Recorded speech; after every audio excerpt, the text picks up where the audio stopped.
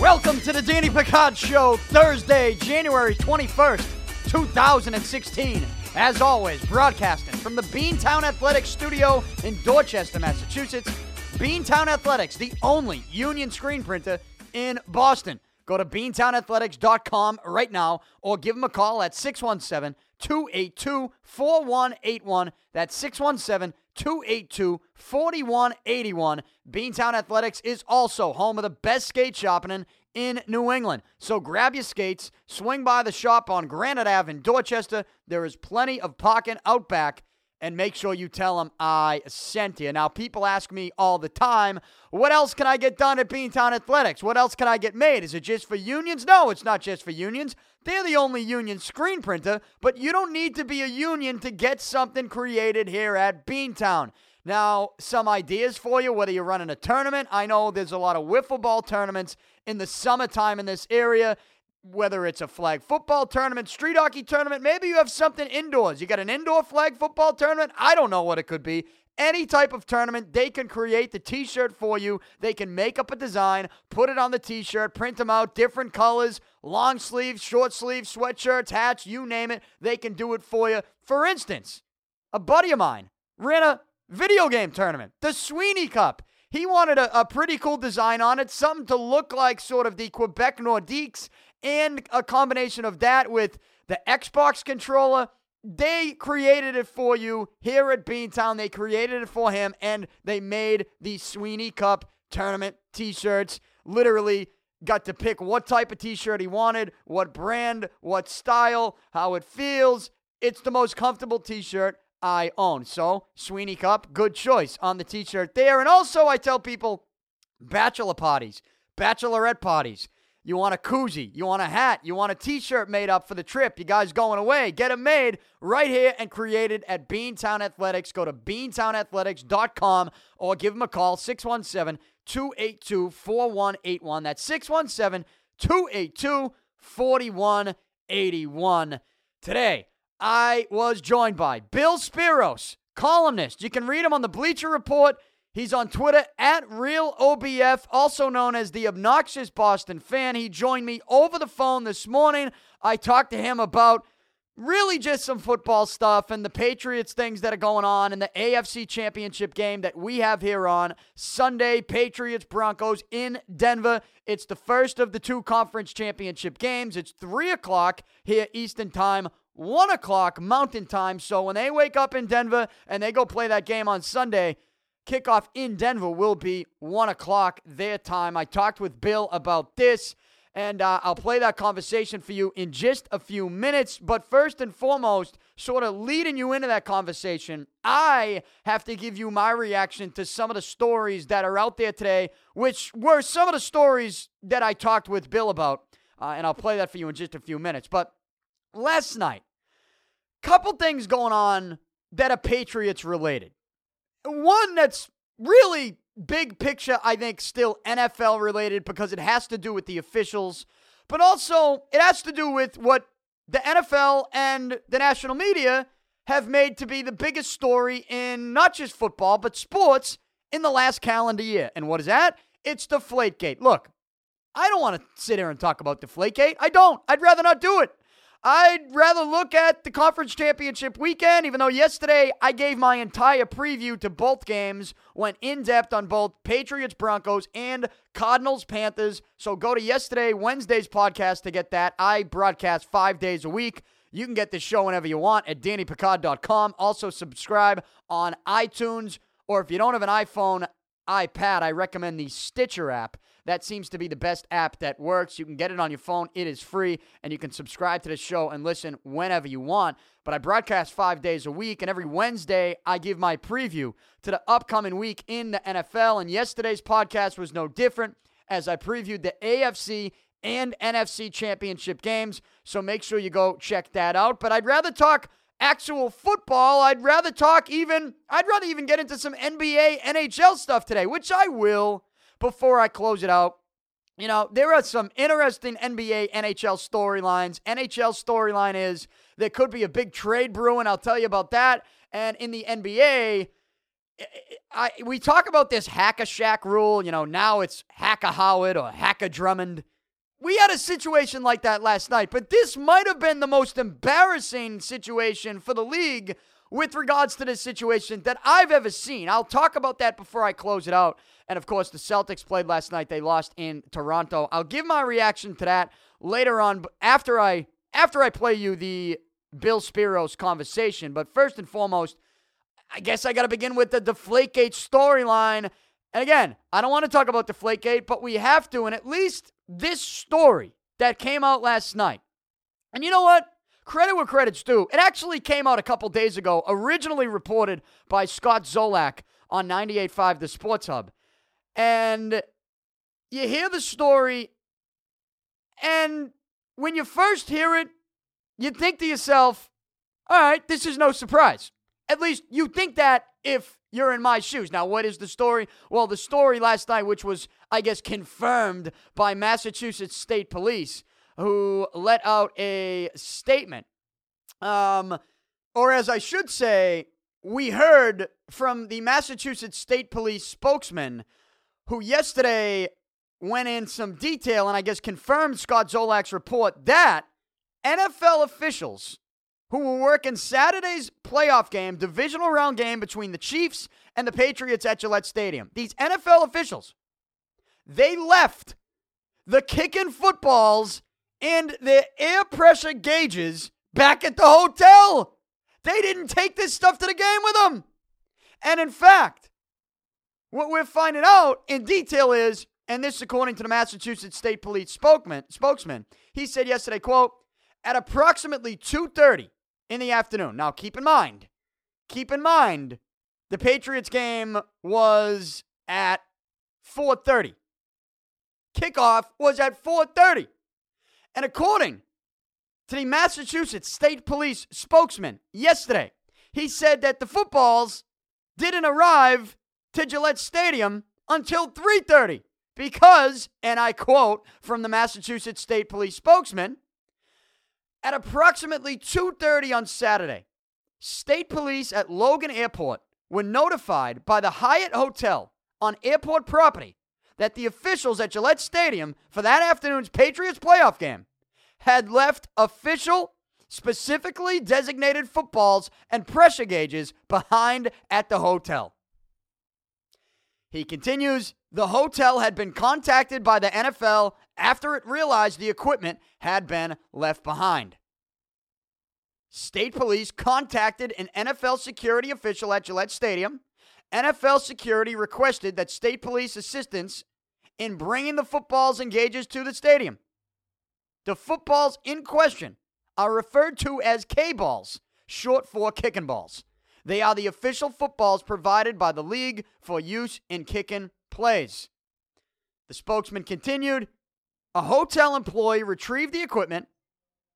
State Police Detective Lieutenant Thomas Coffey, who was on duty at Troop F that afternoon, along with the hotel employee, drove the K-balls and gauges to Gillette Stadium, arriving at approximately 3:30 and turned them over to the NFL.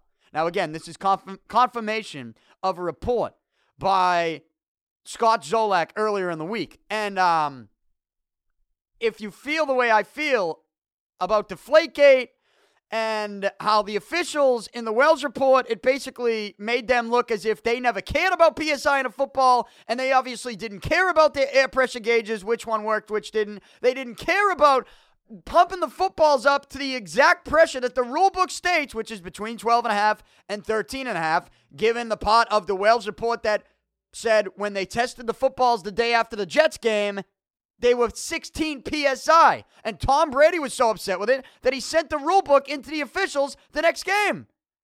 You know, all those things showed me, and even going into Walt Anderson before the AFC Championship, all those things showed me that the officials, they were the biggest issue in Deflategate. When you have a situation in which the officials don't care about the footballs, as a commissioner, I would think that you would have to sit back and say, you know what? If we care about this rule, we need to make sure our officiating crews and our refs are getting this right. And obviously, by the Wells report, reading this, they're not. They're not getting it right. and it seems like they don't care. So we need to change that. And until we change that, we can't necessarily start blaming players for air pressure in football. Again, it's the air pressure in a football. But this story that comes out, that before the divisional game against the Chiefs, the NFL officials go to the stadium and they leave the K-balls and the air pressure gauges behind, is mind-boggling. Especially since we just get a report that says the NFL is going to release the results of some of the random PSI tests that they've done to football this year. I mean, it's a joke. It's a joke. They leave the footballs behind. They leave them behind at the hotel. I mean, I can believe it, but it's still, if you're an NFL official and all this shit is going on and you're at Gillette Stadium, how can you forget those footballs? And more importantly, they're the kicking balls. How can you forget the PSI gauges when all this stuff is still going on? I mean, it's such an embarrassment, but it goes back to show that has always been the biggest issue. It always has been. The officials and their carelessness and how they just, they can't get it right. And you can't convince me that they get it right when they leave the footballs back at the hotel along with the air pressure gauges. So, I read this story, and as mind-boggling as it might be as to how you leave this stuff behind, at the same time, I sit there and nod my head and go, it's about right. I mean, it's consistent with what I believe and what we know to be true, which is that these officials, when it comes to the footballs and the air pressure in the footballs, it's never been a major deal to them. It never has been. And you heard that when this report first came out, there were anonymous locker room attendants around the league that were telling reporters, look, I've been in the room when these officials have pumped up the football and they sort of, they don't really check it. I mean, they say, is there enough air in this one? All right, good. There's enough air in this one? All right, good. This one seems a little flat. Fill that up a little bit. I mean, it never, this story from the get-go never made any sense. And when you read the Wells report, it specifically, to me, points at the fact that these officials are so clueless and careless about the air pressure in a football that any investigation needs to stop right then and there. Needs to stop right then and there. Because when your officials can't get it right, you can't stop punishing players for anything. Now, we know that's not what the NFL did. They kept going right along with this to the point where they're going to fight this battle. They're going to appeal the result of Brady's appeal when it went to a courtroom in New York this past summer, and Judge Richard Berman took the 4 games and wiped it out. Right? So the NFL is going to keep this story going. Are they going to release the numbers? I don't know. Here's the deal. This story coming out days after they announced that they may release some PSI numbers makes the league look even worse, and will be the reason that more and more people don't take those numbers seriously when you got a playoff game at Gillette Stadium, literally a full calendar year after we talked about Deflategate and even the K-balls. You could say, well, they're just the kicking balls.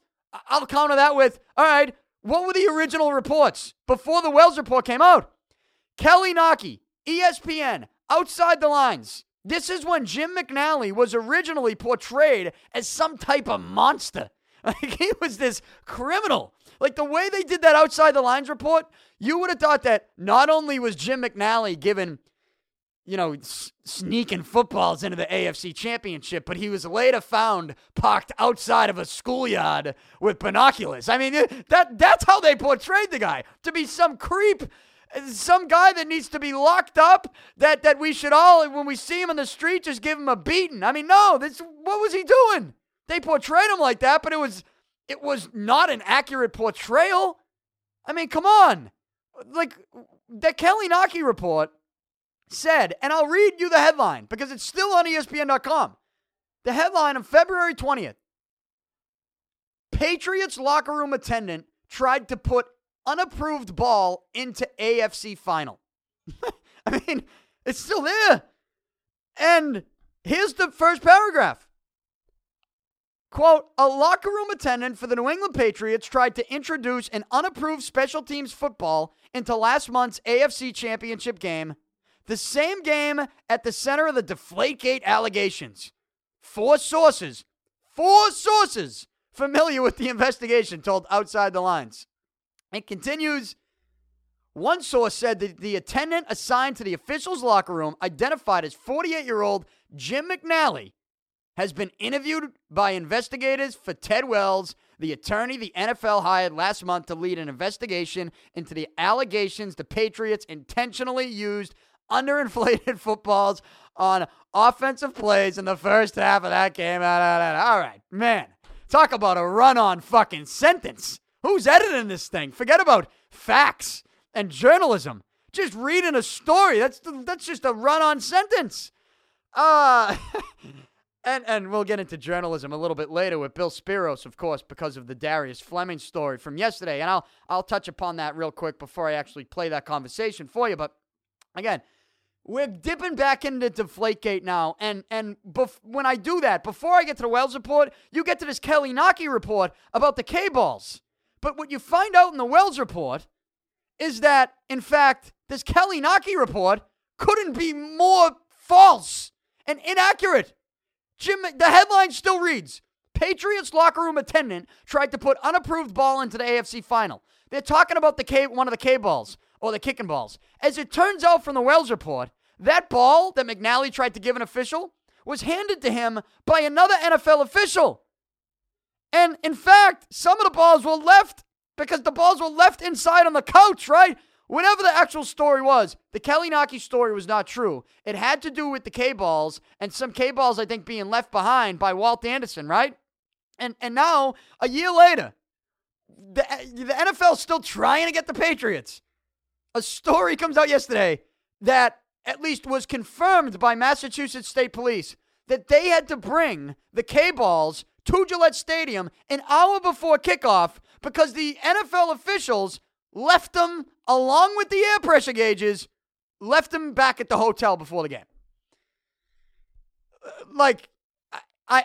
It's mind-boggling that they could forget that stuff, given everything that's transpired over the last year and the fact that this game is also at Gillette Stadium in the playoffs. But when I read it, I nod my head and go, it sounds about right. That's about right. This is consistent with everything that we know to be true with the NFL officials and how much they actually care about air pressure in the football. I mean, I don't want to keep going back to this, but they make us. And actually, this is a story that I enjoyed reading this one because it defends my beliefs from the get-go. This is an officials issue. Deflategate has always been about the fucking officials, and that's where it should have ended. It hasn't ended. But the official stuff, the fact that their carelessness with the footballs and the PSI gauges, that stuff continues to this day. And I don't think it's going to stop. But that's where we're at. They played the game. The balls got to Gillette. They played with them. Patriots won. The air pressure on the football had nothing to do with the result of that game, much like the air pressure on the football has had nothing to do with the result of any game Tom Brady and the Patriots have ever played. And we move on to the AFC Championship. Not without a little more drama, though, inside the Patriots locker room, because I gave you a story on yesterday's podcast to close it out about Darius Fleming, all right? And Darius Fleming is a New England Patriots linebacker. And yesterday he told a story to reporters about how he played in the divisional game against Kansas City with 22 stitches in his leg. 22 stitches in his leg. And he told the story in depth with detail about how he pulled over to the side of the road 2 days before that divisional game. So on Thursday, the game was on Saturday, he pulled over on Thursday, a car accident. He kicked a window, he broke a window with his foot. He kicked in a car window because the car was on fire. It was a burning car, and there was a woman stuck inside. And Darius Fleming stopped, didn't have to. Darius Fleming plays for the Patriots. He's getting ready for a playoff game. He sees a car accident. He's a pro athlete. This guy does not have to pull over, okay? He pulled over. He sees a woman in a burning car. He kicks the window open, and he saves her. Saves her life. This is a story in which we should be considering Darius Fleming, not a football player, but a hero, all right? This is a real-life story. He told the story in detail, and he played in the game, 22 stitches in his leg. He played. Amazing story. Headline, for this story, it should simply read, Darius Fleming saves woman's life by kicking a window open to save her from a burning car. That's what it should read. That's what the headline should read. Instead, last night, I go to ESPN.com, and the top headlines read as follows. Top headline. They get their main story, like a feature story at the top, and then they give you the top headlines.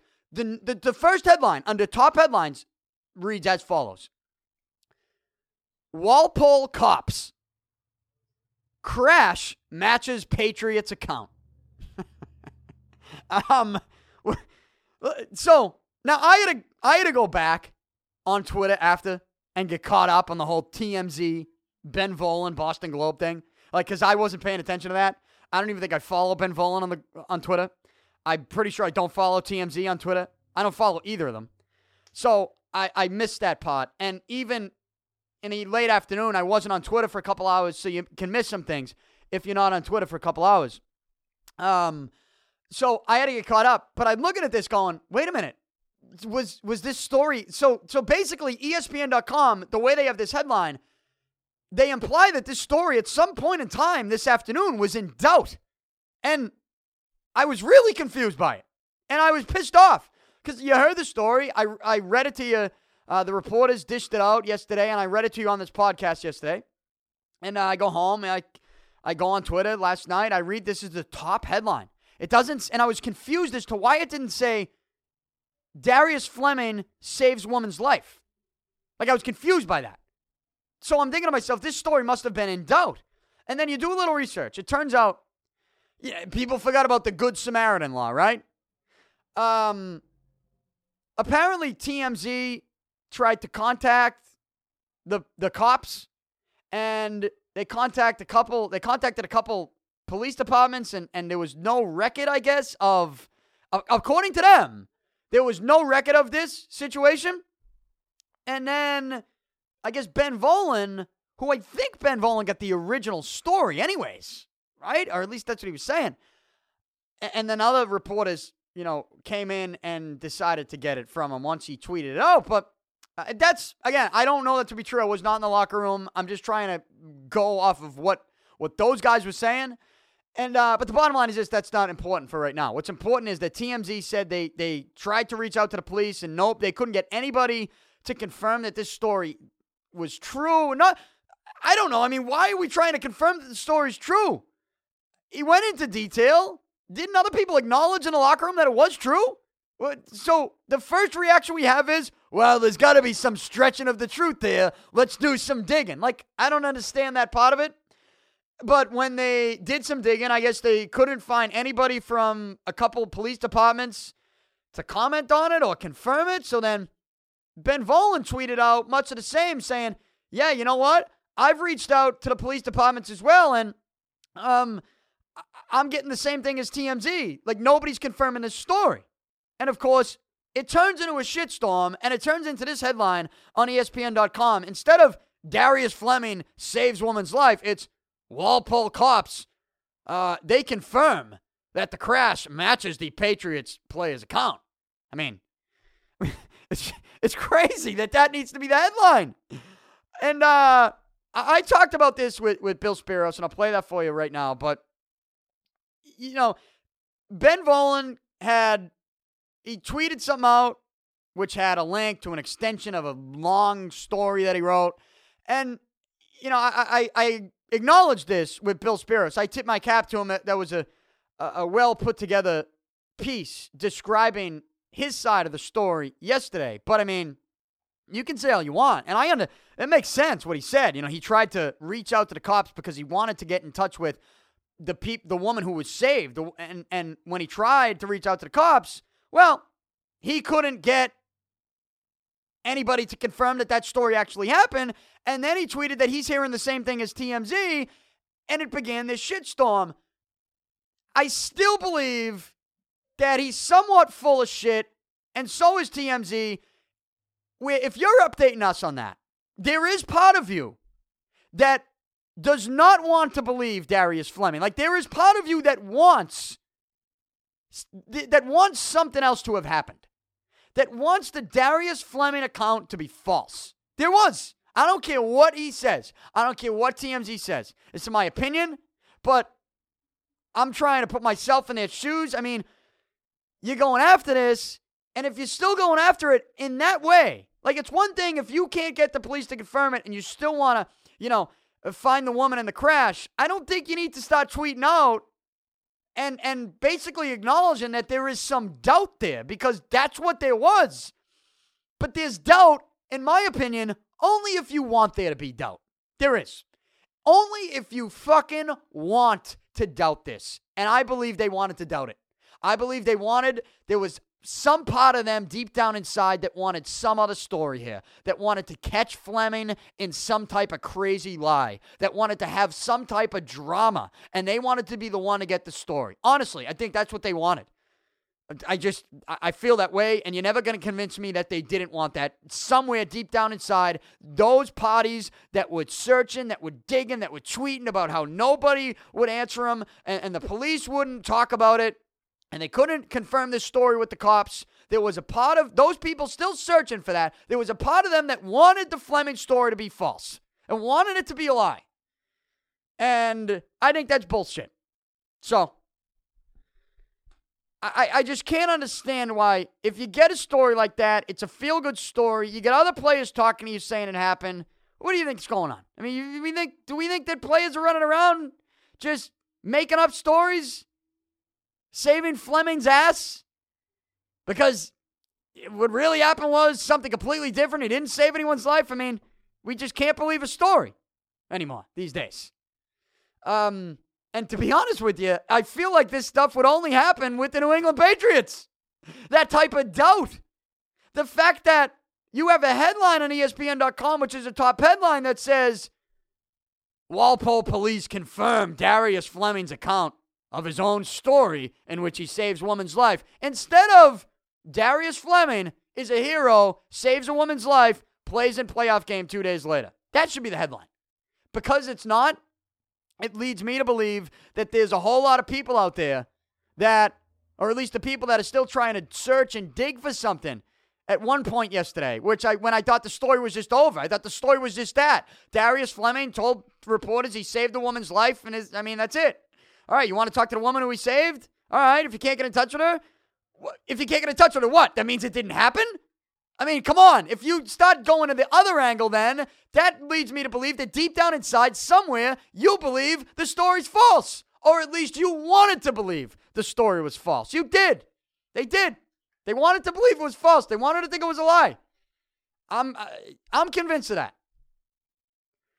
But I talk with Bill Speros about that and some other things. Peyton Manning, Deflategate, HGH, you name it, AFC Championship, NFC Championship. We talked about it all, and you can hear that conversation right now. I'll play it for you. Stick around afterwards because I do have some thoughts on a couple NBA and NHL stories that you will not want to miss. Enjoy, and again, stick around afterwards. All right, joining me over the phone right now is the one and only Bill Speros, also known as the Obnoxious Boston Fan. You can follow him on Twitter at RealOBF, and you can find him on the Bleacher Report. Bill, thanks for joining me today. How you doing? I'm doing great. I just got back from Boston, and I think I brought the cold weather to Florida, which means it's like 50.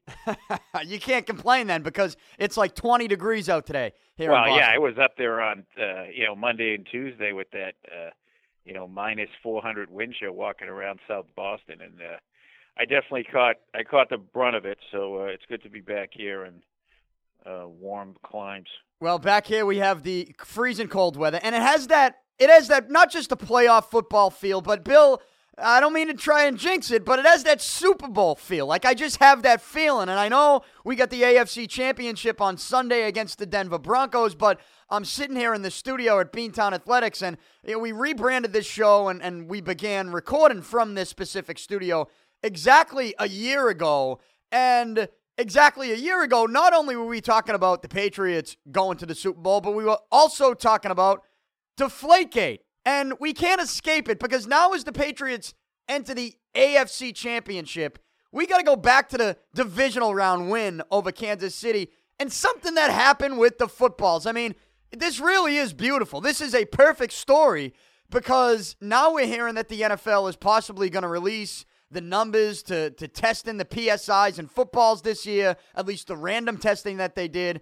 And this story comes out yesterday, though I believe Scott Zolak had mentioned it a couple days earlier, but now we're hearing from the actual Massachusetts State Police, in which the NFL officials for Saturday's game against the Chiefs, they left the kicking balls and the PSI gauges behind at the hotel and needed the state police to bring them to Gillette Stadium.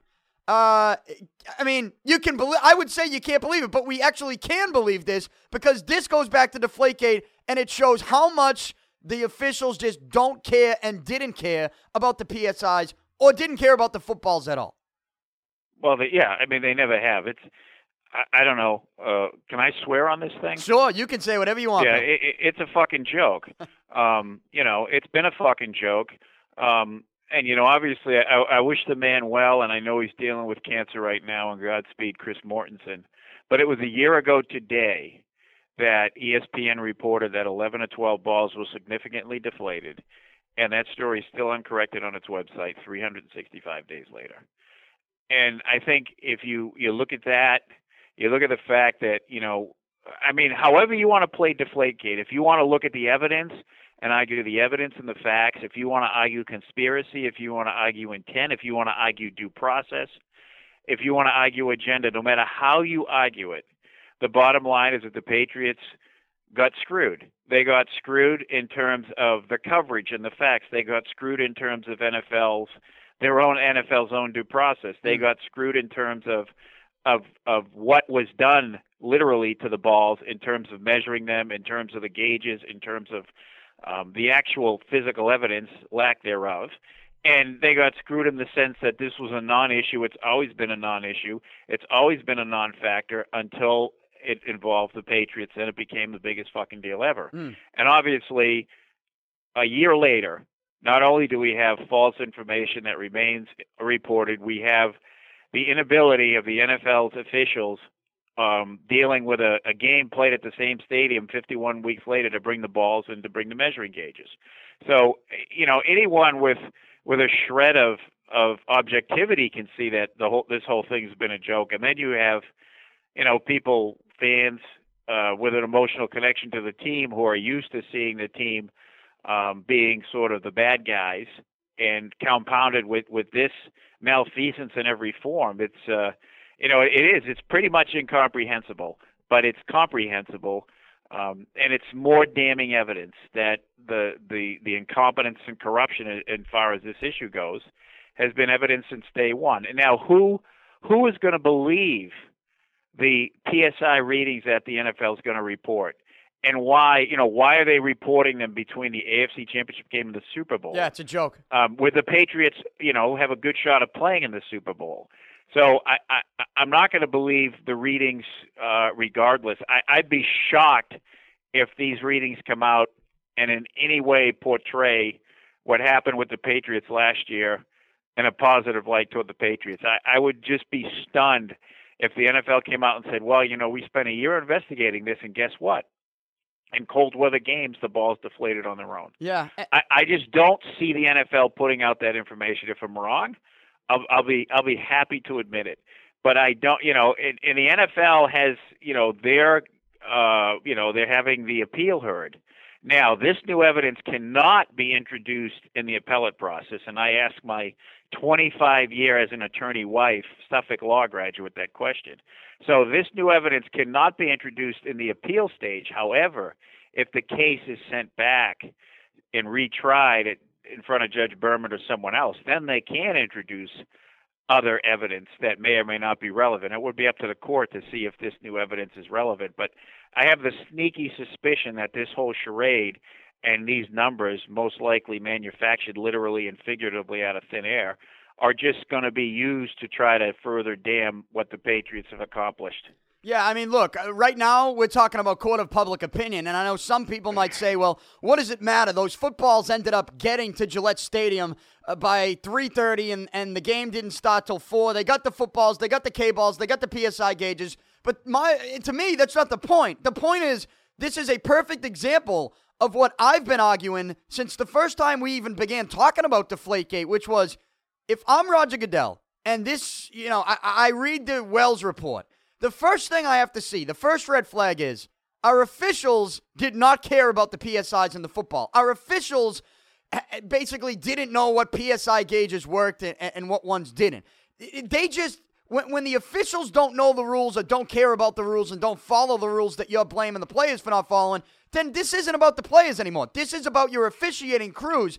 And you can go back to even before the Wells report came out, we had that whole Kelly Naki report and Outside the Lines where they put Jim McNally's picture on the sideline and they would, highlight his face as he's talking to Brady or standing next to Brady.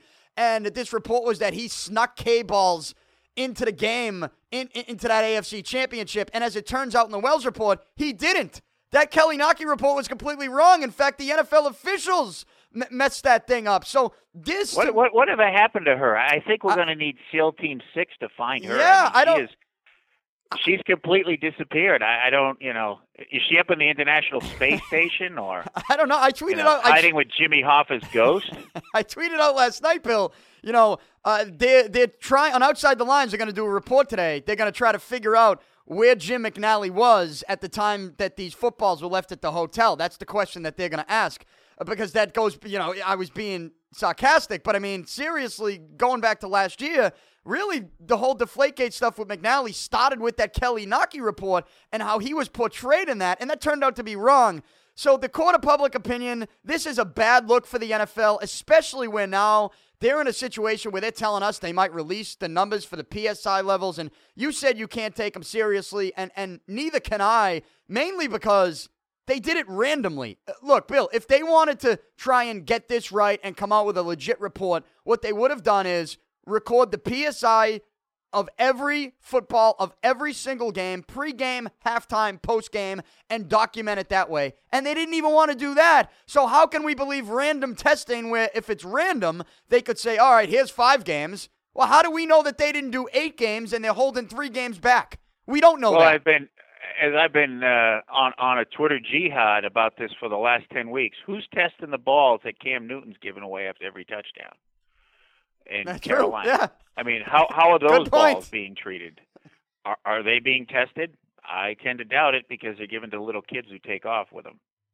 Yeah, I mean, that's a great point. I did not think of that, but perhaps they're going to say, well, we didn't do those games. But then again, you go back to, then why didn't they? The Panthers were 14-0. Yeah, you should do, exactly. If memory serves, they were 14-0. Why wouldn't you look in, if this is such an important issue, if PSI and deflated balls are over, if that's such a competitive advantage, if that's so integral to the integrity of the game, why in the fuck were you not testing the team that was 12-0, 13-0, 14-0, that was giving away fucking balls to children after a touchdown, which I think is an awesome thing to do. Mm-hmm. But why weren't you saying, look, okay, we're going to, we need to hold on to these balls, kid. We'll give it to you after the game, but we'll test them. And as far as the testing goes, I hope there's universal gauges. I hope they bought 10,000 gauges from the same manufacturer who were some way certified by whoever certifies air pressure gauges. Were they all tested under the same conditions inside? Were they all brought in at the same times? Were they all brought out at the same time? Was everything logged? Was everything videotaped? Or is it just a half-assed operation like we saw last week when they forgot the balls? And the PSI gauges. It wasn't just the balls. Gauges. They forgot the gauges. I mean, this is just, and you say, if this was about the footballs and if they cared, here's the deal. What we're finding out is, and as we, me and you pretty much knew, and a lot of other people here in New England knew a year ago, is that the NFL didn't care about the footballs. They didn't care about the PSI. They cared about getting the Patriots And that's where we now get into this game, the AFC Championship against Peyton Manning and the Denver Broncos. And you had this Al Jazeera report not too long ago that seems to not even be any type of storyline heading into this game. And Bill, here's the deal. I am not asking for anybody to sit here and crucify Peyton Manning because he did or didn't take HGH. If it turns out he did, I'll be honest, Bill, I don't care. I think we live in a sports world in which pro athletes use PEDs or they use something to try and get back on the field or the ice quicker, on the court quicker. They do some things to get a competitive advantage. This is what happens. I'm not going to, if Peyton Manning, it turns out he took HGH, I'm not going to crush him for it. But the bottom line is this. It is a story. I mean, the fact that they have made this a non-story is mind-boggling to me, where they turned air pressure in a football into the biggest issue that we've ever seen in professional sports. Explain this to me, Bill, how people are still ignoring this Peyton Manning HGH story. Well, technically, according to the NFL, he's being, this is being investigated by the league. So that just the fact that, at least from what the NFL tells us through the state-run media, sycophantic corporate hacks like Peter King, this is being investigated by the league. So just that fact in and of itself makes it a news story. Why hasn't CBS mentioned it? Well, we all have our theories. I mean, there's the point about Jim Nantz and Peyton Manning having the same agent. I mean, that's part of it. But I think it's a broader issue. Think about this. Let's follow the money, because that's what it all comes down to. Peyton Manning gets paid lots of money to do ads for Nationwide and Papa John's Pizza. Papa John's Pizza and Nationwide pay CBS a lot of money, a real lot of money, to sponsor their NFL telecasts. And CBS pays the NFL like billions of dollars for the rights to telecast those games. So I don't think that with that much money on at stake, and you're talking 50, 60, 70, 80, $100 billion that these companies spend advertising with literally millions and hundreds of millions of dollars at stake, I don't think that CBS is going to allow its people to bring up the fact that the guy you just saw do the Nationwide commercial and the guy you just saw do the Papa John's commercial is being investigated for possibly using HGH before and or after it was tested. And this storyline, I mean, what did Jim Nantz say the other day during that Pittsburgh game? Oh, Peyton hasn't looked this good in 2 years. Well, duh. No fucking shit, because he's taking shit the fucking Chinese athletes probably wouldn't take. So yeah, that's a legitimate story. Why aren't they talking about it? I think there's a personal relationship that they have. They share the same agent. I think there's a huge financial relationship. And look at Tom Brady. Does Tom Brady do any ads that are regular sponsors? I mean, he doesn't do, pizza ads. He comes out and rips Coke and Frosted Flakes. And I'm sure he would have criticized Pepsi, which is an NFL sponsor, if they had asked him about it, and McDonald's, which is an NFL sponsor. So Brady doesn't play the corporate game. He's not a corporate guy. The one Under Armour ad that they did with him with all the guys warming up, which is totally awesome. That's aired during some games, but that's not a national sponsor buy. That's probably just the spot appearance that they bought now and then. So Brady doesn't play the corporate game. He does his ads, but they're different. Uggs, Movado, stuff that nobody ever uses, but he likes to advertise it. So he doesn't have that financial interest, that financial link that Peyton Manning literally has with advertisers that are paying the networks to air the game. So I think that's a significant part of it. I'm sorry. They say, oh, well, Charlie Slide recanted his statement, and Charlie Sly's a liar. So was he lying when he was on the videotape with the hidden camera, or was he lying when he recanted his statement? Or did he only lie once? Well, once a liar, always a liar. Or he's telling the truth. They want to have it both ways. They want to say, oh, Charlie Sly recanted the story. Well, Peyton Manning and his agent admitted that the HGH was sent to the house. So how would Charlie Sly know that if he was just making up shit out of thin air? I mean, there's a lot of logic, a lot of common sense that a lot of people are looking past because they choose not to believe this. And my point is very similar to yours. Yeah, I don't care. I don't care what the guy does, frankly. You're right. Everybody's doing everything. I mean, we've seen that in baseball for the last 15 years. But what is telling is how the story has been treated and how the same people that were so quick to raise suspicions and condemn Brady are equally reactive in the other direction toward Peyton Manning. I mean, it's an obvious inherent bias. And I'm sick and fucking tired of fucking corporate state-run media hacks and these fucking contrarian assholes and all these people saying, "Oh, you're a homer, this a homer, that a homer." Fuck that. You know who the fucking worst homer is? The fucking guy at West 52nd Street in fucking New York who keeps his mouth shut because his company's making millions of dollars off this fucking guy. That's the biggest fucking homer there is. Is the guy who's on the take, who's getting the cash. I look at the Patriots, I tweet about them, I write about them, I look at what I see. Is Tom Brady the greatest quarterback ever? Fuck yeah. And the reason why is because he's been the greatest quarterback. He has the numbers to prove it. He has the stats. He has the rings. He has everything else. That's why a lot of folks think that, Tom Brady is the best, because he is the best. But if Tom Brady, if there was HGH shipped to Tom Brady's house, or if Giselle was using HGH. Oh, forget about it. It would be like a nuclear bomb going off 24/7. Yeah. I mean, they ran a picture of her getting her boob job as if she was a Muslim terrorist with the burqa over her face. And they made a big deal out of that. So, I mean, let's be serious and let's be honest with ourselves and cut the homer crap, because your head is so far up Peyton Manning's ass that, he has to sneeze just for you to get a look at the sky. I mean, it's just, look, if Peyton Manning took HGH, again, I don't care, Bill. I'm not putting an asterisk next to his name. I'm just not going to do it. But the fact that when this story came out, I have to sit there and watch the same analysts that said, well, I don't believe Tom Brady, they came out and said, well, I believe Peyton Manning because he said he didn't do it, so he didn't do it. And they also went into, well, I mean, Peyton Manning, look, he's got a family. This is about his family. Well, I mean, Tom Brady has a family too. Like, what the fuck are you talking about? Tom Brady's got a family. And the same people who didn't read the entire Wells report are the same people who didn't watch the entire, what was it, an hour-long feature on Al Jazeera? 52 minutes. 52 minutes. Feature, and I tell you what, stunning. The Peyton Manning stuff's at the end.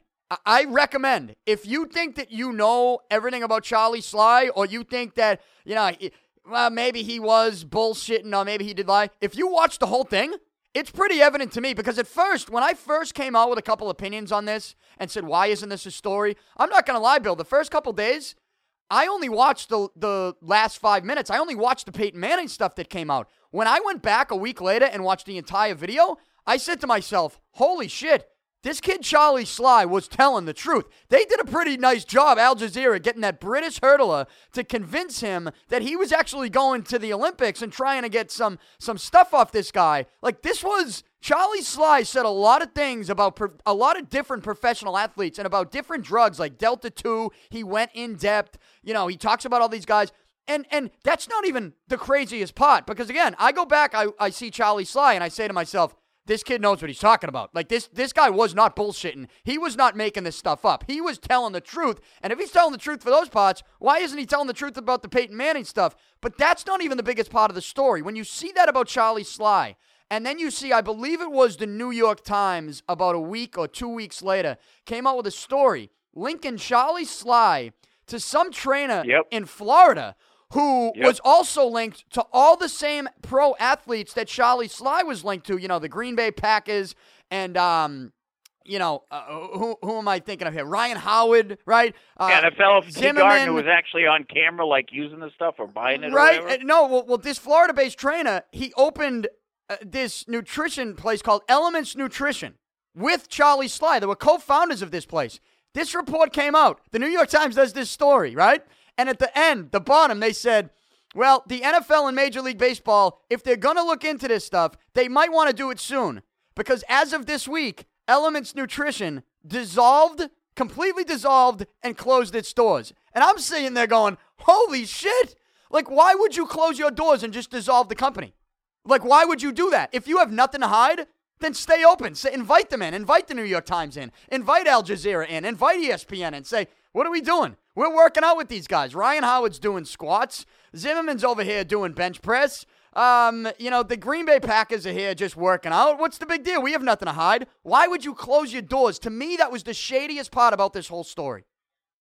Yeah, and the fact that there's, that one fellow at the Times and a few others. The traditional NFL state-run media types do not want to pursue this story because they've either been told not to do it, or they don't want to do it because they don't want to disrupt the apple cart. What the Deflategate story and the Manning story have exposed. They haven't exposed that Tom Brady loves a competitive edge and probably, would do whatever he could to win, or that Peyton Manning needed to take HGH to recover from this horrible neck injury. I mean, that's all a given.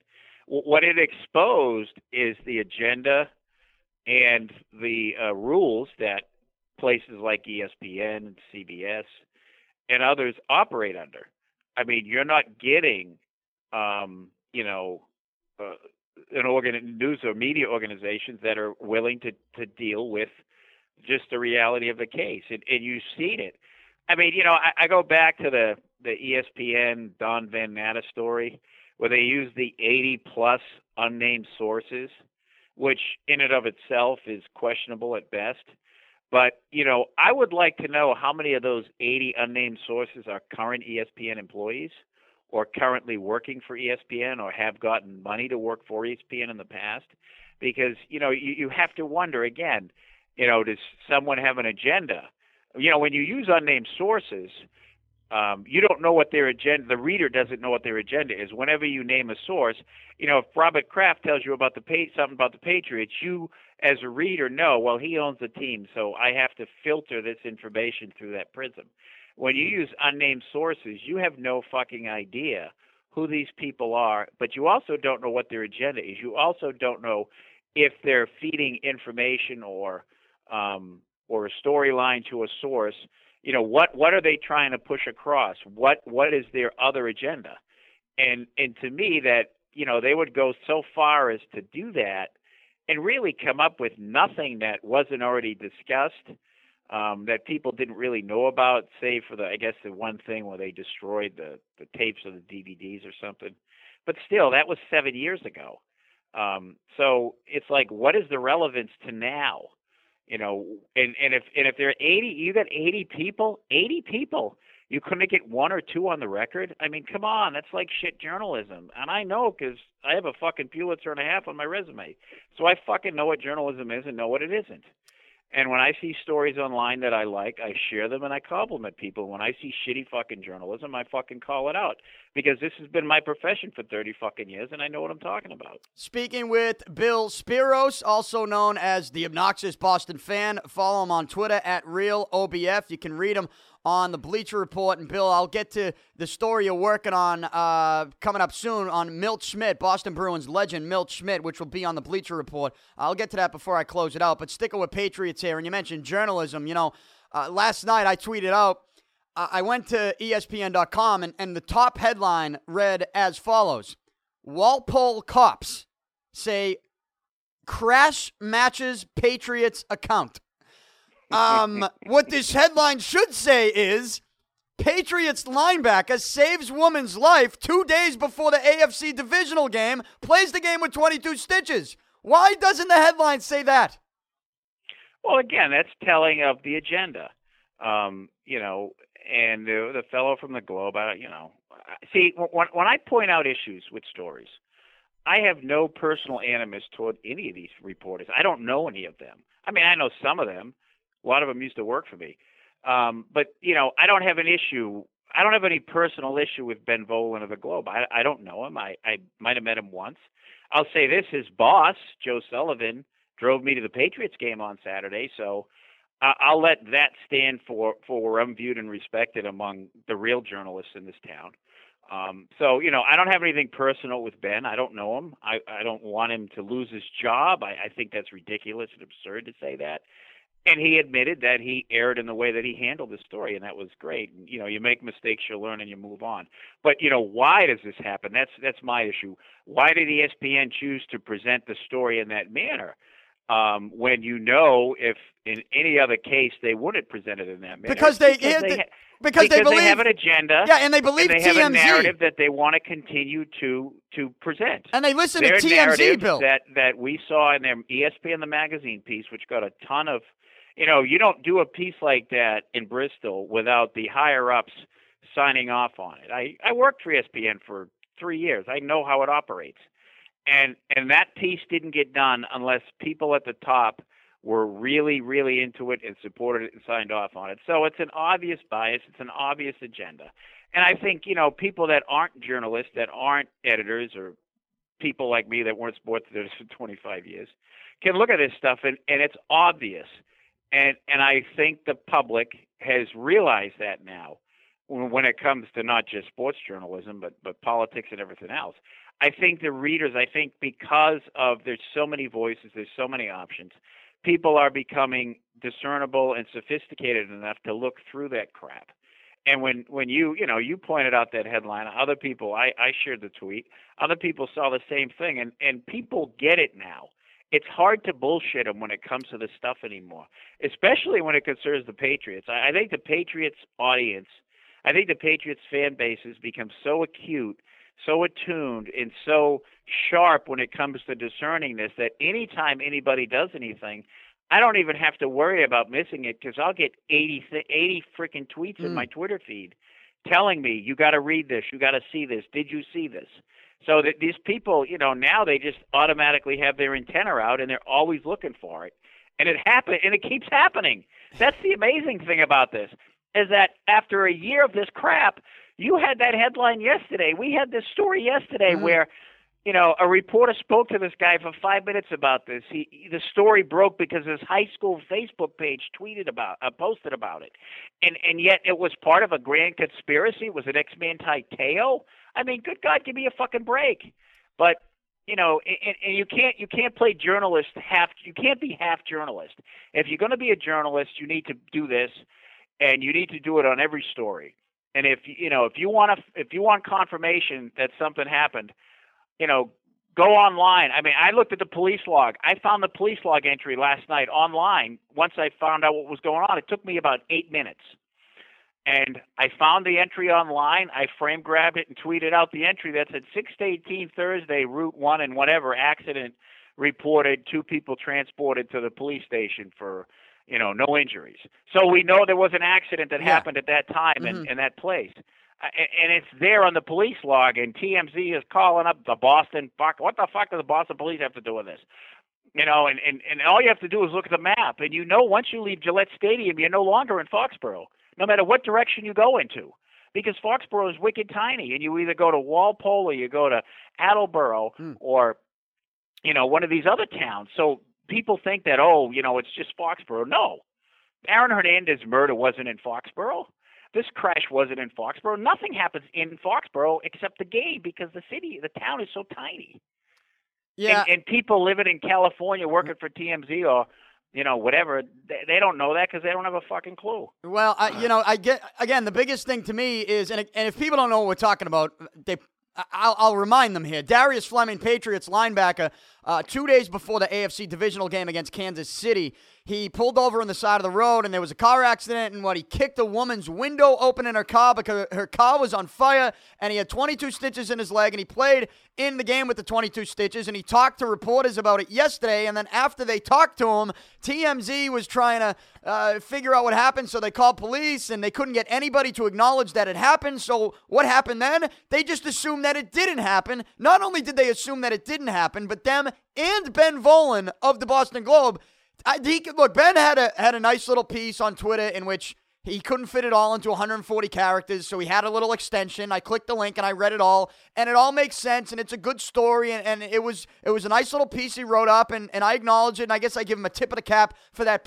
little piece that he wrote. But at the same time, he's kind of full of shit because I still feel like deep down inside, he wanted this story to not be true. And so did TMZ. And I felt like if you were going after it like that, the way that they were, and those two parties were, I feel like the only way you do such a thing is if deep down inside, you want something else to happen. You want that story to not be true. You want Darius Fleming to be lying. That's what what they wanted. Well, as a journalist, you always want a great story. So I can, because like I said, I've been there. I don't want to bore anybody with my resume. You can find it online. But, at the same time, you're right. And see, this is what happens when journalists are guided by facts. They just report the facts. When the journalists are guided by an agenda, they let the agenda distort their view of the facts that they have. Mm-hmm. Now, my mistake with what Ben did, and if I was his boss, I would say what your mistake was that were you sort of live tweeting the journalism process. And you mentioned a story. I'm working on a big piece about Milt Schmidt. And I took a picture of him and let people know he's doing okay. I mean, there was some news value to that. But I'm not going to tweet out every step of the process of me writing the story. I'm going to present the story whenever my editors and I are done with it. And the problem, what he did was when he cited that TMZ tweet, whether he did it with malice or unintentionally or with, it came off. It offered the perception that, he that tweet was interpreted by the audience as him saying, "Holy shit, TMZ is right," and that was the problem. And I'm not gonna. I read his apology. I thought it was awesome. I retweeted it. Mm-hmm. And again, this is not a personal issue with him. I respect and love his boss, and I'm sure that whatever issues his boss has with this, his boss is going to deal with him, and that's as far as it goes. As far as I'm concerned, it's not my place. But the problem was that he was sort of in the moment doing his job and letting his readers, in on it, and he shouldn't have done that. He should not have presented information on his Twitter feed until he knew it was complete. He said, "I'm having the same problems as TMZ." Well, that's not really a complete statement of fact. That's a process thing, and I think that's what burned his ass. And I think he realizes that, and he tweeted it, and that's great. But that's what journalists, writers have to be wary of, is not letting that what you want. I'm sure as a journalist, hell, if I had that story and I knew it was false, I'd write the hell out of it too. But just because you want that to happen, you can't let that be evident in your work until it's true. I want Tom Brady to win on Sunday, but I'm not going to say Tom Brady won on Sunday until he wins. Mm-hmm. And that was the issue there. And, again, to his credit, he recognized that, and he did what he had to do to correct it. And it didn't take 365 days. So that's good. And, I think reporters are subject to a higher level of transparency because of what they do. And I certainly have, nothing to hide when I'm working. When I was writing for Boston.com or when I write for Bleacher Report or anybody else, I put my name on the story. I put my Twitter handle on the story. My cell phone number's all over the internet. I'm the easiest guy in the world to find. So I think that as a reporter, you owe it to your audience to be transparent, but you don't necessarily have to give a play-by-play of the process. No. Because the process wasn't complete when he posted that. Yep, jumped the gun, and again, comes off as if it was something that he wanted to happen, that he wanted, that the parties that were tweeting that, they wanted the Darius Fleming story to be false. And that may not be true, but if readers have that perception, then that's a problem. Well, that's my perception. That's because what I get out of it. And as a journalist, all you have is your credibility and reputation. I mean, if people believe what you're saying and what you're doing, then you're doing your job. But if your audience is suspect over what you're doing, then that's a big problem. And unfortunately, in his case, I don't think he helped himself yesterday. And given what he does, he's going to have to work twice as hard and be twice as diligent in the future. But again, I would never, ever I don't want anybody to fucking lose their job. Oh, no, I never said that, Bill. I mean, nobody's saying that. I know you didn't say it. Some folks out there, need to get a grip on fucking reality. Listen, I mentioned Volan because obviously he was involved and with the TMZ stuff, but it really all just comes back to that headline that I read at the top of ESPN.com, where that's how the national media portrays it, and yet I'm looking at it going, well, when are they going to have the top headline be Peyton Manning, HGH sent to Peyton Manning's house? That's a report. Like, when is that going to be there? It all comes back to that stuff and the way we now people are viewing the Patriots and things that happen with the Patriots compared to everything else in the National Football League, every other player, every other team. And it's just a complete difference. And it's just so drastically different, the way things are reported with the Patriots than any other team, that it's mind-boggling to me. But like they say, just because you're paranoid, it doesn't mean you're wrong. And I think there's enough evidence. I mean, again, you can go back to just in the last calendar year with Deflategate, of course, the aforementioned 11 of 12, then the inconsistencies in the investigation, the inconsistencies in how, remember, parts of the Wells report were leaked before it was complete.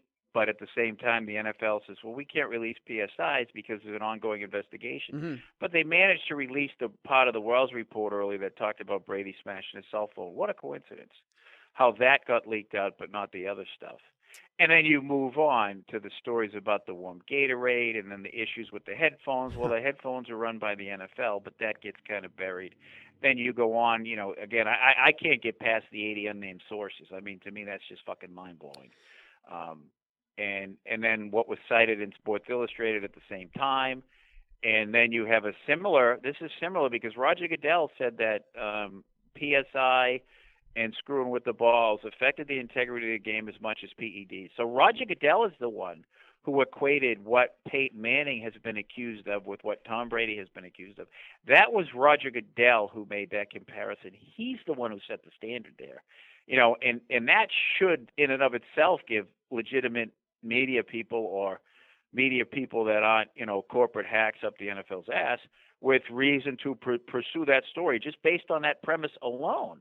But again, Manning is a corporate guy. He's doing ads for big-time corporate sponsors of the telecast. The network is, getting a lot of money from these companies. The network is giving a lot of money to the NFL.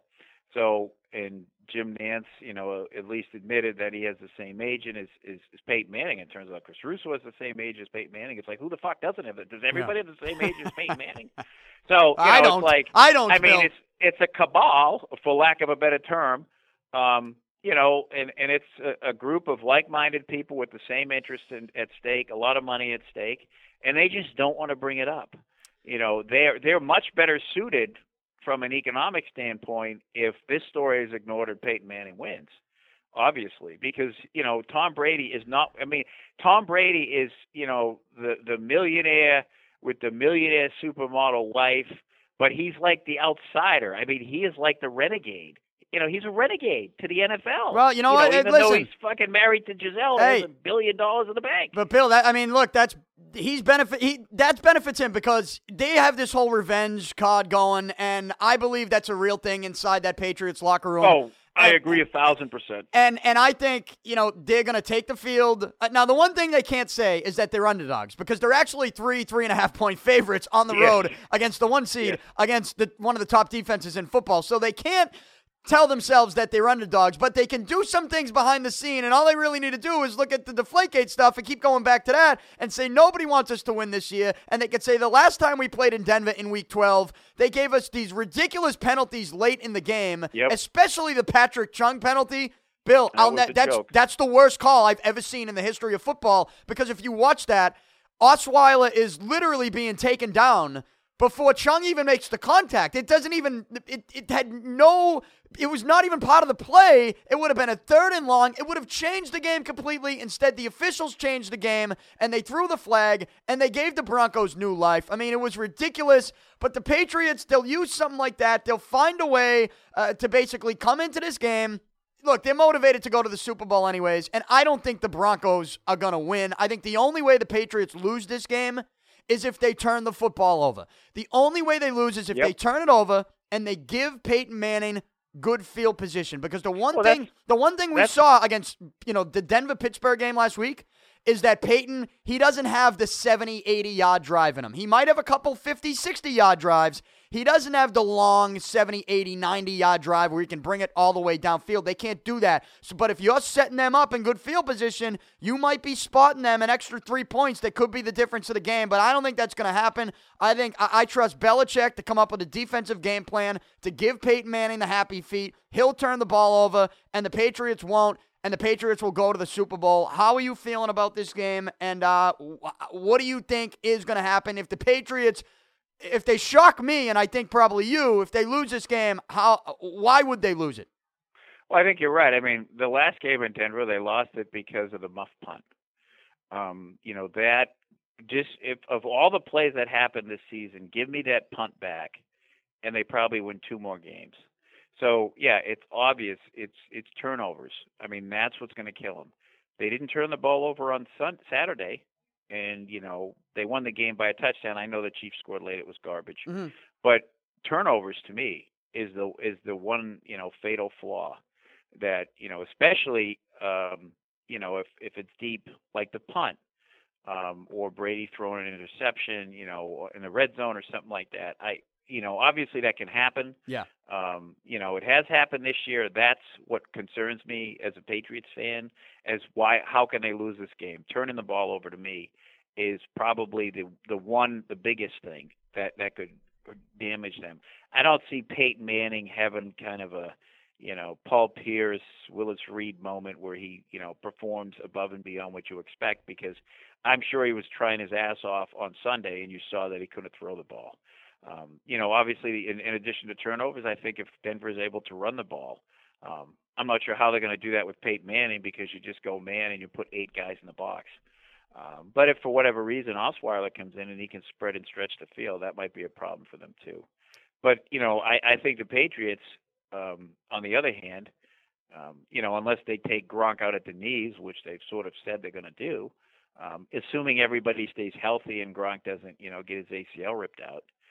It's going to be hard for Denver to stop them. And, the other thing, too, that you got to remember is the Patriots haven't been able to run the ball in like 7 weeks. They've been trying to run the ball, but they've been trying to run the ball without Julian Edelman in the offense. And I'm going to be really interesting to see on Sunday if they try at least early to get the running game going, and how Denver's defense has to deal with that, when they're assuming that it's going to be quick outs to Edelman and Amendola and maybe a deep shot to Gronk now and then. So that's kind of what I'm looking for.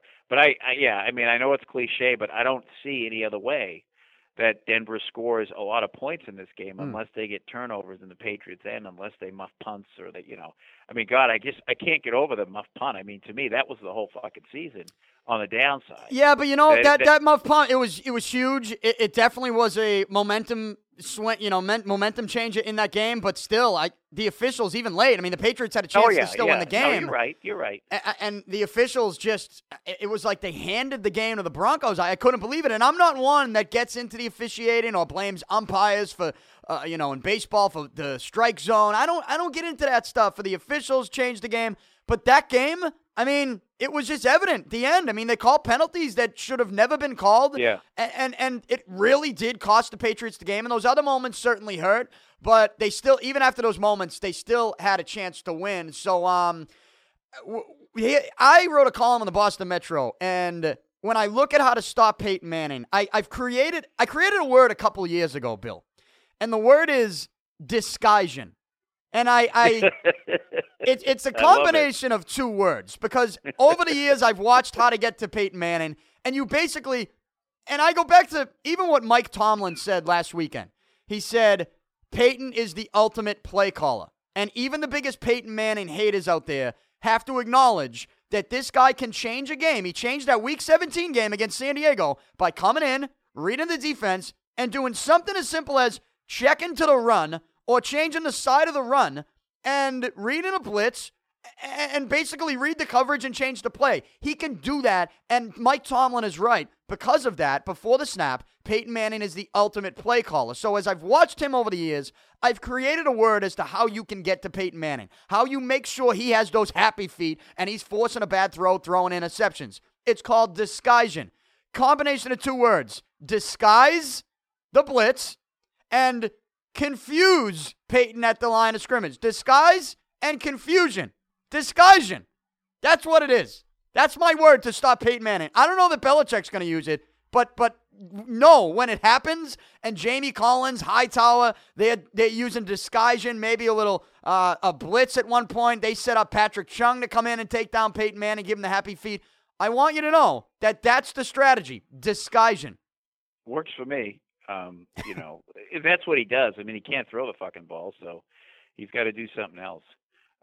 Hopefully the Patriots, and I'm sure Ernie Adams has been working on this game plan for like fucking 6 months, especially once, so I would imagine the Patriots are as prepared as anyone can be.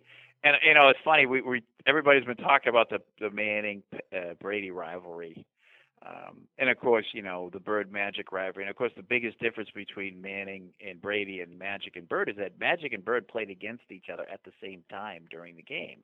Magic defended Bird, Bird defended Magic. Tom Brady and Peyton Manning are never on the field at the same time, except at the end of the game to shake hands. So it's a completely different animal in terms of rivalry. Yeah, this is Bill Belichick versus Peyton Manning. That's what this is. That's my point. And it's Ernie Adams versus Peyton Manning. Yeah. And that is the key. That's the real key is the mind games that, Manning is going to try to disguise and deceive, like you said. And Ernie Adams and Bill Belichick are going to try, and obviously Matt Patricia are going to try to be one step ahead of him. I think that's incumbent upon, the defense with Hightower and whoever out there is quarterback in the defense in terms of not being caught off guard, staying in your lane, staying in coverage, staying, not trying to overcommit to something. Mm-hmm. And I think, you have to trust in the Patriots defense that they face the guy enough. And they know how to handle it. So that would be cool to see how they handle that. That's going to be an interesting, that's going to be an interesting look in terms of how they, how they handle that, and that's pretty much going to be the whole game as far as, their defense is concerned against Peyton Manning. My question is, if Denver is losing 17-3 in the third quarter, do they bring in Osweiler? No way. Or I don't think so. I don't think so. I don't think they do. I really don't. I don't know. I mean, I guess, I'm not going to say either way, but that's something, that I would, you wonder if you're Gary Kubiak. Boy, that's a tough question for a coach. If your team's struggling with Peyton Manning, I suppose you can't lose if you say, hey, I kept Peyton Manning in there because he's Peyton Manning. Yeah. If you're a coach, that's the safe play because, you can say, I went with this guy because he's the greatest and he didn't have it today and we'll live with that.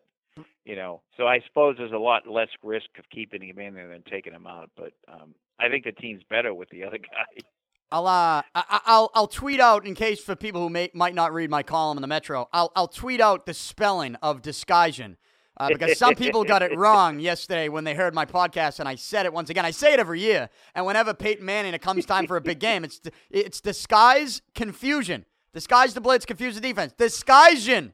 People need to learn how to spell it. They're putting an extra E at the end. Take away the E from disguise, and then I'll tweet it out later on, Bill. But so you got the Patriots in the Super Bowl, and finally, who's your NFC champion? Who will the Patriots be playing in San Francisco? Well, I'm sure you hate when people say this. I picked the Patriots and Cardinals before the season started to be the Super Bowl teams, but it's at this point, it's like impossible to go against Carolina. Yeah, I agree. At home, I agree. I mean, I just don't see how that defense can slow down Cam Newton.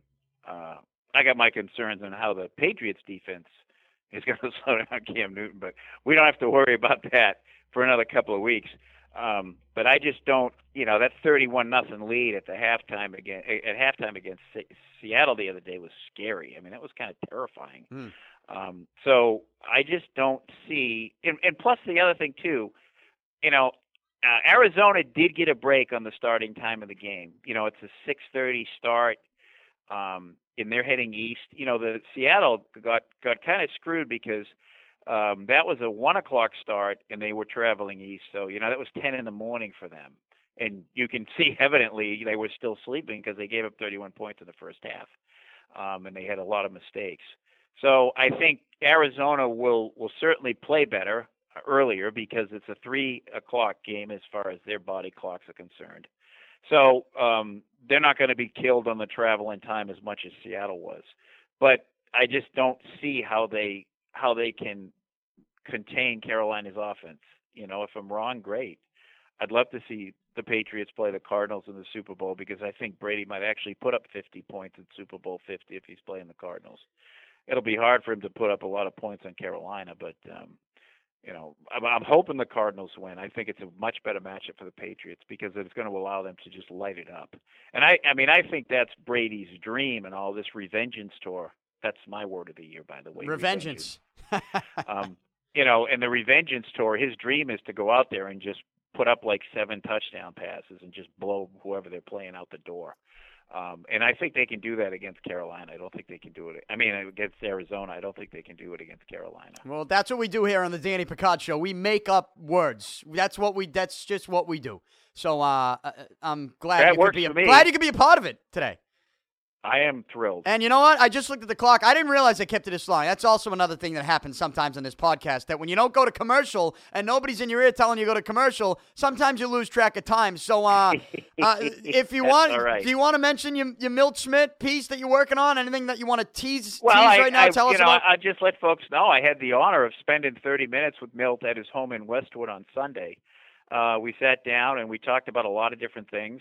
As you might suspect, he is the world's biggest Bobby Orr fan for obvious reasons. So, talked a lot. Here's the thing about Milt Schmidt that folks don't realize. He is the oldest living NHL player. Most of you know that. He turns 98 in March. But if you want to get an idea of this guy in some sort of broader historic context, John F. Kennedy was born in October of 1917. The NHL began a few months after Kennedy was born. Milt Schmidt was born in March of 1918. Ted Williams was born in August of 1918. So Milt is actually older than Ted Williams and is about the same age as the National Hockey League and late President Kennedy. And he's still with us. So just, try to wrap your head around that historic perspective and context. Different era, different century, but, you have an iconic political figure, an iconic baseball figure, and the National Hockey League itself. And this guy are all roughly the same age, and Milt is still with us. And that's kind of mind-blowing when you think about it. So just from a personal and journalism perspective, to have the opportunity to sit down with him face-to-face was awesome. And we talked about a lot of things, and hopefully, we want to make this more than just a story about Milt Schmidt. We want to try to present a broad picture of how his life and career has paralleled that of the National Hockey League. He's still pretty sharp mentally. He's had some physical issues of late. He obviously doesn't get around nearly as much or as well as he could or used to, but 97 fucking years old. It's awesome that he's still with us. And he's definitely sharp and on point when he, certain things he gets animated about. And it was great. It was a thrill as a journalist and as a fan to sit down and just one-on-one with him and nobody else. And that was pretty cool. All right. So hopefully, when we get this thing together, and I will not be live tweeting the journalistic process, folks. I do not do that. But when it's up, I'll be more than happy to share it, and I hope it's worthwhile, and I hope folks get a chance to read it and hear his story because it's pretty awesome. His story is pretty freaking awesome. All right, well, looking forward to that. It'll be on the Bleacher Report in a couple weeks. He is Bill Speros. Follow him on Twitter at RealOBF. Bill, thanks a lot for joining me. Great stuff as always, and we'll talk to you soon, all right? Thanks, Danny. Anytime. All right, great stuff right there from Bill Speros, the obnoxious Boston fan. And I'm ready for some football. I'm ready for Sunday. We still have a couple days to go. Tomorrow, I'm trying to get Mike Giardi from Comcast Sportsnet New England. He's been in Denver all week covering the Broncos side of things. So I'd like to get him on and maybe get some Broncos perspective before we wrap up the week and get to Sunday's AFC Championship game. And, of course, tomorrow, like I do every Friday, I'm going to give you my picks with the spread. Only 2 games, AFC and NFC Championship. And I know I sort of teased those picks yesterday with my AFC and NFC Championship preview, but officially games with the spread, my picks, I'll give those tomorrow on Friday's podcast. And again, also trying to get Mike Giardi over the phone to get some Bronco perspective as he has been in Denver all week long. So I will move on to some NHL and NBA stuff from last night and a couple big storylines. I'll begin with the NBA. There were 11 games last night. Here locally, the Celtics lost to Toronto, lost to the Raptors in Toronto. But the biggest story is kind of an embarrassing moment for the NBA, and I've talked about this a couple times. The whole Hack-a-Shack. Or last night, Hack-a-Drummond. We've seen this. There's only a couple guys that they do it to. DeAndre Jordan, Andre Drummond, Dwight Howard, to name a few. There's only a handful of players in the NBA that teams will do this to. The whole Hack-a-Drummond, Hack-a-Howard, Hack-a-Jordan situation, it was on full display last night to begin the second half of the Pistons-Rockets game in Houston. Now, let me set it up for you. Again, it's an embarrassing moment for the NBA. The Detroit Pistons led the Houston Rockets in Houston 56-47. So Detroit led the game 56-47 to begin the second half. Detroit's inbound in the basketball down on the other end of the court to begin the second half, to begin the third quarter. And as every other player was down, set up on the other side of the court, KJ McDaniels for the Houston Rockets. And let me tell you about KJ McDaniels. He's played 15 games this season, his second year in the NBA. He averages 3.9 minutes a game. He does not play a lot. KJ McDaniels doesn't play at all. He's a garbage time guy. And last night he began the second half, and he began it by continuing to foul Andre Drummond away from the ball intentionally. He did so 5 times in a 9-second span to begin the second half. On the other end, Detroit would inbound the ball. KJ McDaniels would go over and tap Andre Drummond. Little tap, foul. Detroit would inbound the ball again. KJ McDaniels goes over to Andre Drummond, right next to him, gives him a little tap, foul. He did that 5 times in 9 seconds to get them in the penalty, which means the 5th time, Andre Drummond went to the line to shoot free throws. Okay? The Pistons didn't even bring the ball past half court to begin the second half.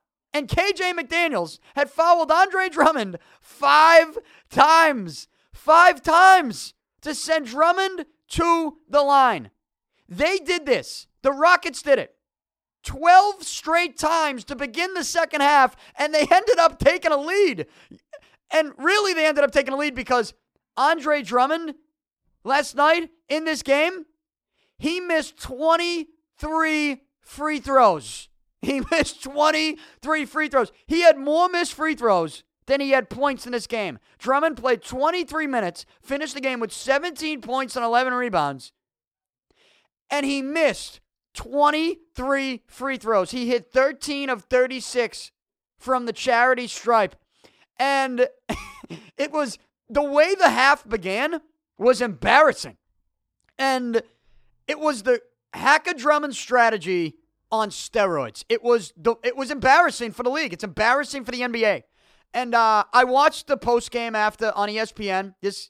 And they were talking about how, the league shouldn't change the rule for just 4 or 5 players. They shouldn't change the way the game is played for just 4 or 5 players. And I guess I can understand that logic. And actually, before I forget, Doris Burke, I know we knock ESPN a lot, but Doris Burke is the best. I mean, they should have her and John Buccigross and Scott Van Pelt. They should have them host every single show on the network. They should. They're the best. But, so Doris Burke was part of that NBA show last night, and it was awesome. She does a great job. And they're talking about this situation, Hack-a-Drummond. And, the analysts on the show, they go into describing why they feel the league shouldn't change the rule because you can't change the way the game is played for just 4 or 5 players who can't hit their free throws. And I understand this rule would go away if guys like Drummond, Howard, DeAndre Jordan could actually hit their free throws. It is embarrassing at the same time that it's embarrassing the way teams, just follow these guys, send them to the line, and it's a boring way to start a half. Following a guy 12 straight times to begin the half to send him to the line, that's embarrassing, but it's also embarrassing that these guys can't hit their free throws. So I can understand the analyst logic on that when they say you can't change the rule because you can't change the game for just 4 or 5 guys who can't hit free throws. I understand that. But I'm not asking them to change the way the game is played. What I think you can do is, when it comes to off-the-ball fouls, fouling the guy away from the ball, inside of the last 2 minutes of each half, I think it is, the last 2 minutes of each half, and in overtime, if you give an intentional foul away from the ball, that team gets to pick who they want to take the free throws, and that team who takes the free throws, they get possession of the ball. So they don't want this happening in the final 2 minutes, but they shouldn't want it happening in the entire game. They should, and I'm not saying you need to give possession, but I'm saying for the entire game, what they should do is, when it comes to off-the-ball intentional fouls, the team that gets fouled, like to begin the second half, if KJ McDaniels is on the court and he wants to intentionally foul Andre Drummond, to begin the half away from the ball as Detroit inbounds, Detroit should say, all right, you want to do that? We get to pick anybody on our team to shoot these free throws. All right? Reggie Jackson gets to shoot these free throws. They don't get the ball. Now, inside of 2 minutes, the final 2 minutes, all right, they get the ball. But the rest of the game, the team should be able to pick when it comes to off-the-ball fouls, intentional, away-from-the-ball fouls. This is how you eliminate the Hack-a-Drummond, Hack-a-Howard, Hack-a-Shaq, Hack-a-Jordan. This is how you do it. This is how you eliminate it. You allow the team to pick who they want to shoot those free throws. Now, it won't work for, if Drummond's going up with the ball under the basket, he gets fouled, they don't get to pick who gets to shoot those free throws. Drummond has to shoot those free throws. I'm talking about away from the ball fouls. If Detroit wants to inbound it to Drummond, which would never happen because he's not a point guard, if they want to inbound to it and you jump all over him and foul him then Drummond shoots those free throws. But, and you're in the penalty, Drummond shoots those free throws. But away from the ball, I'm sorry. They should be able to pick anybody on their team to shoot, and that's how you eliminate it. And I don't think that's changing the game. I don't think that's going to change the way the game's played. I think it'll make it better. I think it will eliminate the situation that you saw last night, Detroit, Houston, to begin the second half. Yes, it's embarrassing that these guys can't hit their free throws. It's embarrassing that Andre Drummond missed 23 fucking free throws last night. It's embarrassing. But the fact that they are playing this game out with the strategy to slow it down, to make it boring, to bring in a kid who plays not even 4 minutes a game, to give 5 straight fouls, you have to go watch. It's not like he's clotheslining Andre Drummond. He basically tells the ref, hey, I'm going to tap him in the stomach 2 times, and then you're going to call that foul. He's not even really fouling him. He just sort of tells the ref and he taps him. It's stupid. It's embarrassing. They need to change it. Here's how they change it. Off the ball fouls, away from the ball, intentional fouls. The team who gets fouled gets to pick anybody on the team to shoot the free throws. They don't get possession until there's 2 minutes left in the half of the game or in overtime, but the rest of the game, the team still gets to pick who shoots the free throws. So, in that case, KJ McDaniels would not foul Drummond because then the Pistons would send someone like Reggie Jackson to the line and it would be meaningless. It would be meaningless for Houston to foul Drummond in that spot. That's how you eliminate it. It's over. Gone. Is the game changed? No. It's changed for the better. So, that was the scene last night in this game at the Toyota Center. And you have to watch the video. I'm telling you. You have to watch the video of this. It's not just fouls. All right? It's little taps in the arm, little taps in the stomach. It's embarrassing. But in that game, the Pistons end up winning anyways. Houston had the strategy. Pistons, they win 123-114. A couple other things in the NBA last night. The 76ers won. 76ers won. That's good for the Celtics because the Celtics have the Brooklyn Nets pick. 76ers went into Orlando, beat Orlando. It's the 6th win that Philly has this year. They are now 6-38. And guess what? Brooklyn lost. So you get a couple good things happening. Brooklyn, they are now 11-32. The Cavaliers go into Brooklyn. They beat Brooklyn. I told you this was a lock last night. Cavaliers coming off a terrible game, getting whooped by Golden State. You knew they were going into Brooklyn to win this game. Cleveland wins it 91-78. So Brooklyn loses and the 76ers win. 76ers have 6 wins. The Nets have 11. We'll take what we can get because we have Brooklyn's first-round pick here in Boston. What else? When it comes to that Nets pick, you can look down at the Lakers. We're also hoping that the Lakers win some games. They have 9 wins. The Kings, the Sacramento Kings, went into L.A. last night and won 112-93. So the Lakers, they don't do their part. They lose. They have 9 wins. So that's where we stand when we look at who potentially could be getting the best chance to get the number 1 pick in next year's draft. We are interested here in Boston because we have Brooklyn's pick. What else went on last night? The Wizards, they beat the Heat in D.C. The Knicks, another overtime game. Porzingis fouled out late, but the Knicks still won in OT. They beat the Jazz 118-111 at Madison Square Garden. I mentioned the Raptors beat the Celtics. The Warriors go into Chicago and beat the Bulls 125-94. Steph Curry with 25 points, 7 rebounds there. Pistons beat the Rockets. The Thunder, they beat the Hornets in Oklahoma City 109-95. And then the Mavericks, even without Dirk Nowitzki, Chandler Parsons, 30 points last night. The Mavericks at home, they beat the Timberwolves 106-94. Timberwolves with only 13 wins. I don't know how much they're trying to win either. They have a young, exciting team. Can you imagine if they got their hands on Ben Simmons? Woo! I'm telling you, that's going to be a good Timberwolves team in a couple of years. And if they get another superstar player, watch out. But the Timberwolves, they lose in Dallas last night, even though the Mavericks did not have Dirk. I mentioned the Kings beat the Lakers. How about DeMarcus Cousins? 36 points, 16 rebounds. Just another night for Boogie Cousins. Just another night for the 25-year-old kid who his coach after the game called, the best center in the league, the best big man in the league? He's one of them. I would love to see him here on the Celtics. People say they don't want him because of his attitude. Well, what's his attitude? He hates losing? I mean, what else can you bring me? Right?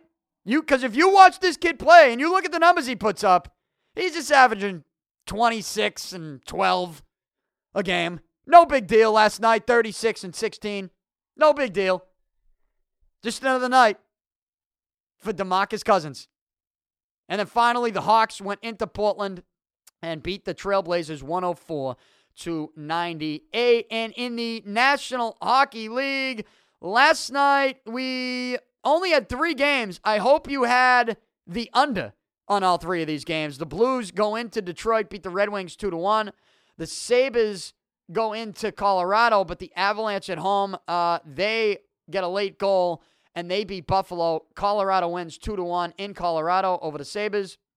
The Ducks, they beat the Wild in Anaheim 3-1. So those 3 games, I hope you took the under last night. There are 10 NHL games tonight, but the biggest NHL story is this Jonathan Drouin story. Jonathan Drouin, if you don't know him, 2013 first-round pick by the Tampa Bay Lightning, 3rd overall. He's 20 years old, left winger, had a couple years in the queue before he got drafted, a couple 100-point seasons in the queue. So he's a very good young player, but he just doesn't get the playing time in Tampa Bay. Now, I don't follow the Lightning every single day, but I'm pretty sure his lack of playing time, he's only played 19 games this season with the Lightning in his second year. He played 70 games last year, had 32 points in 70 games, 4 goals, 28 assists. Only played 19 this season so far, 2 goals, 6 assists, 8 points. I believe he had some type of physical issue, but is ready to go and has been playing in the AHL in the minor leagues.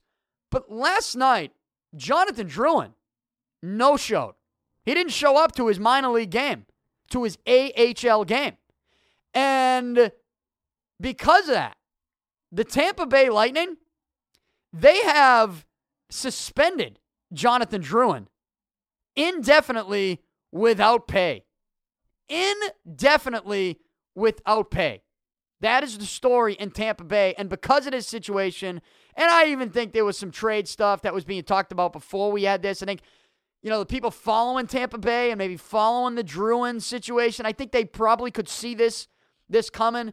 But I guess the Lightning are really trying hard to move him. And last night, Jonathan Drouin's agent, Alan Walsh, I believe it's his agent, right?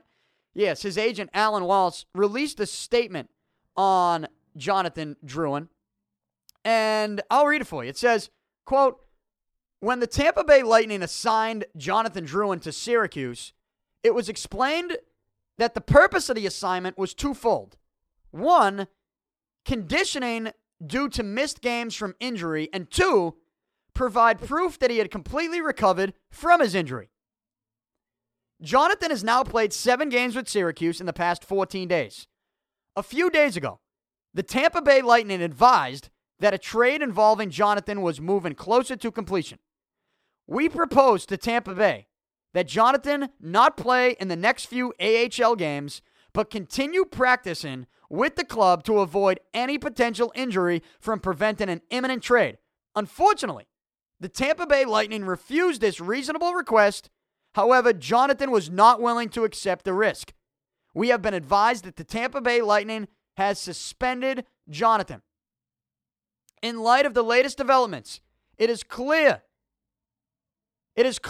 in both sides' best interest that the Tampa Bay Lightning trade Jonathan, as there is no reason for Jonathan to continue with the Tampa Bay Lightning organization in any capacity.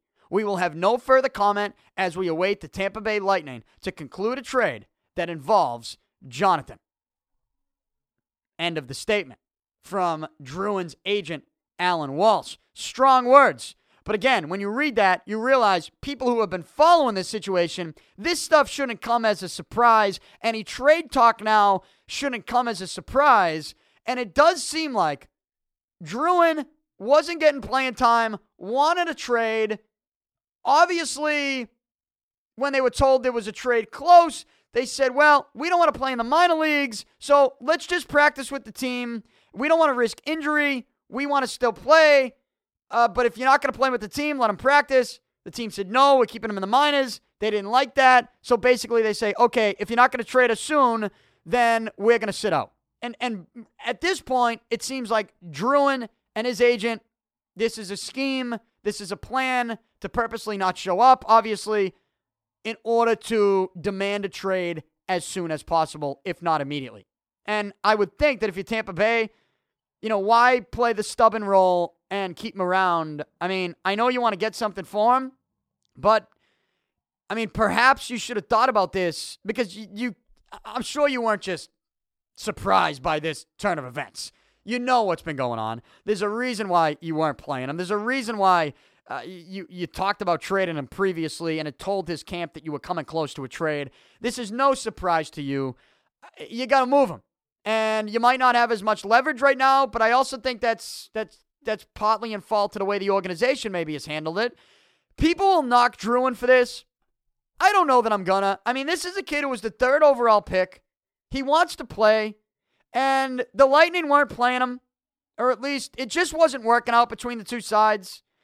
And if it wasn't working out between the two sides, and clearly each side is battling, why not just part ways? Like, why keep this thing going? Why continue to have this drama? It just doesn't make sense. So I think they should trade him. And I think they probably will. But I bring this up because back here in Boston, you look at the Bruins. And I do know this. Here's what I know.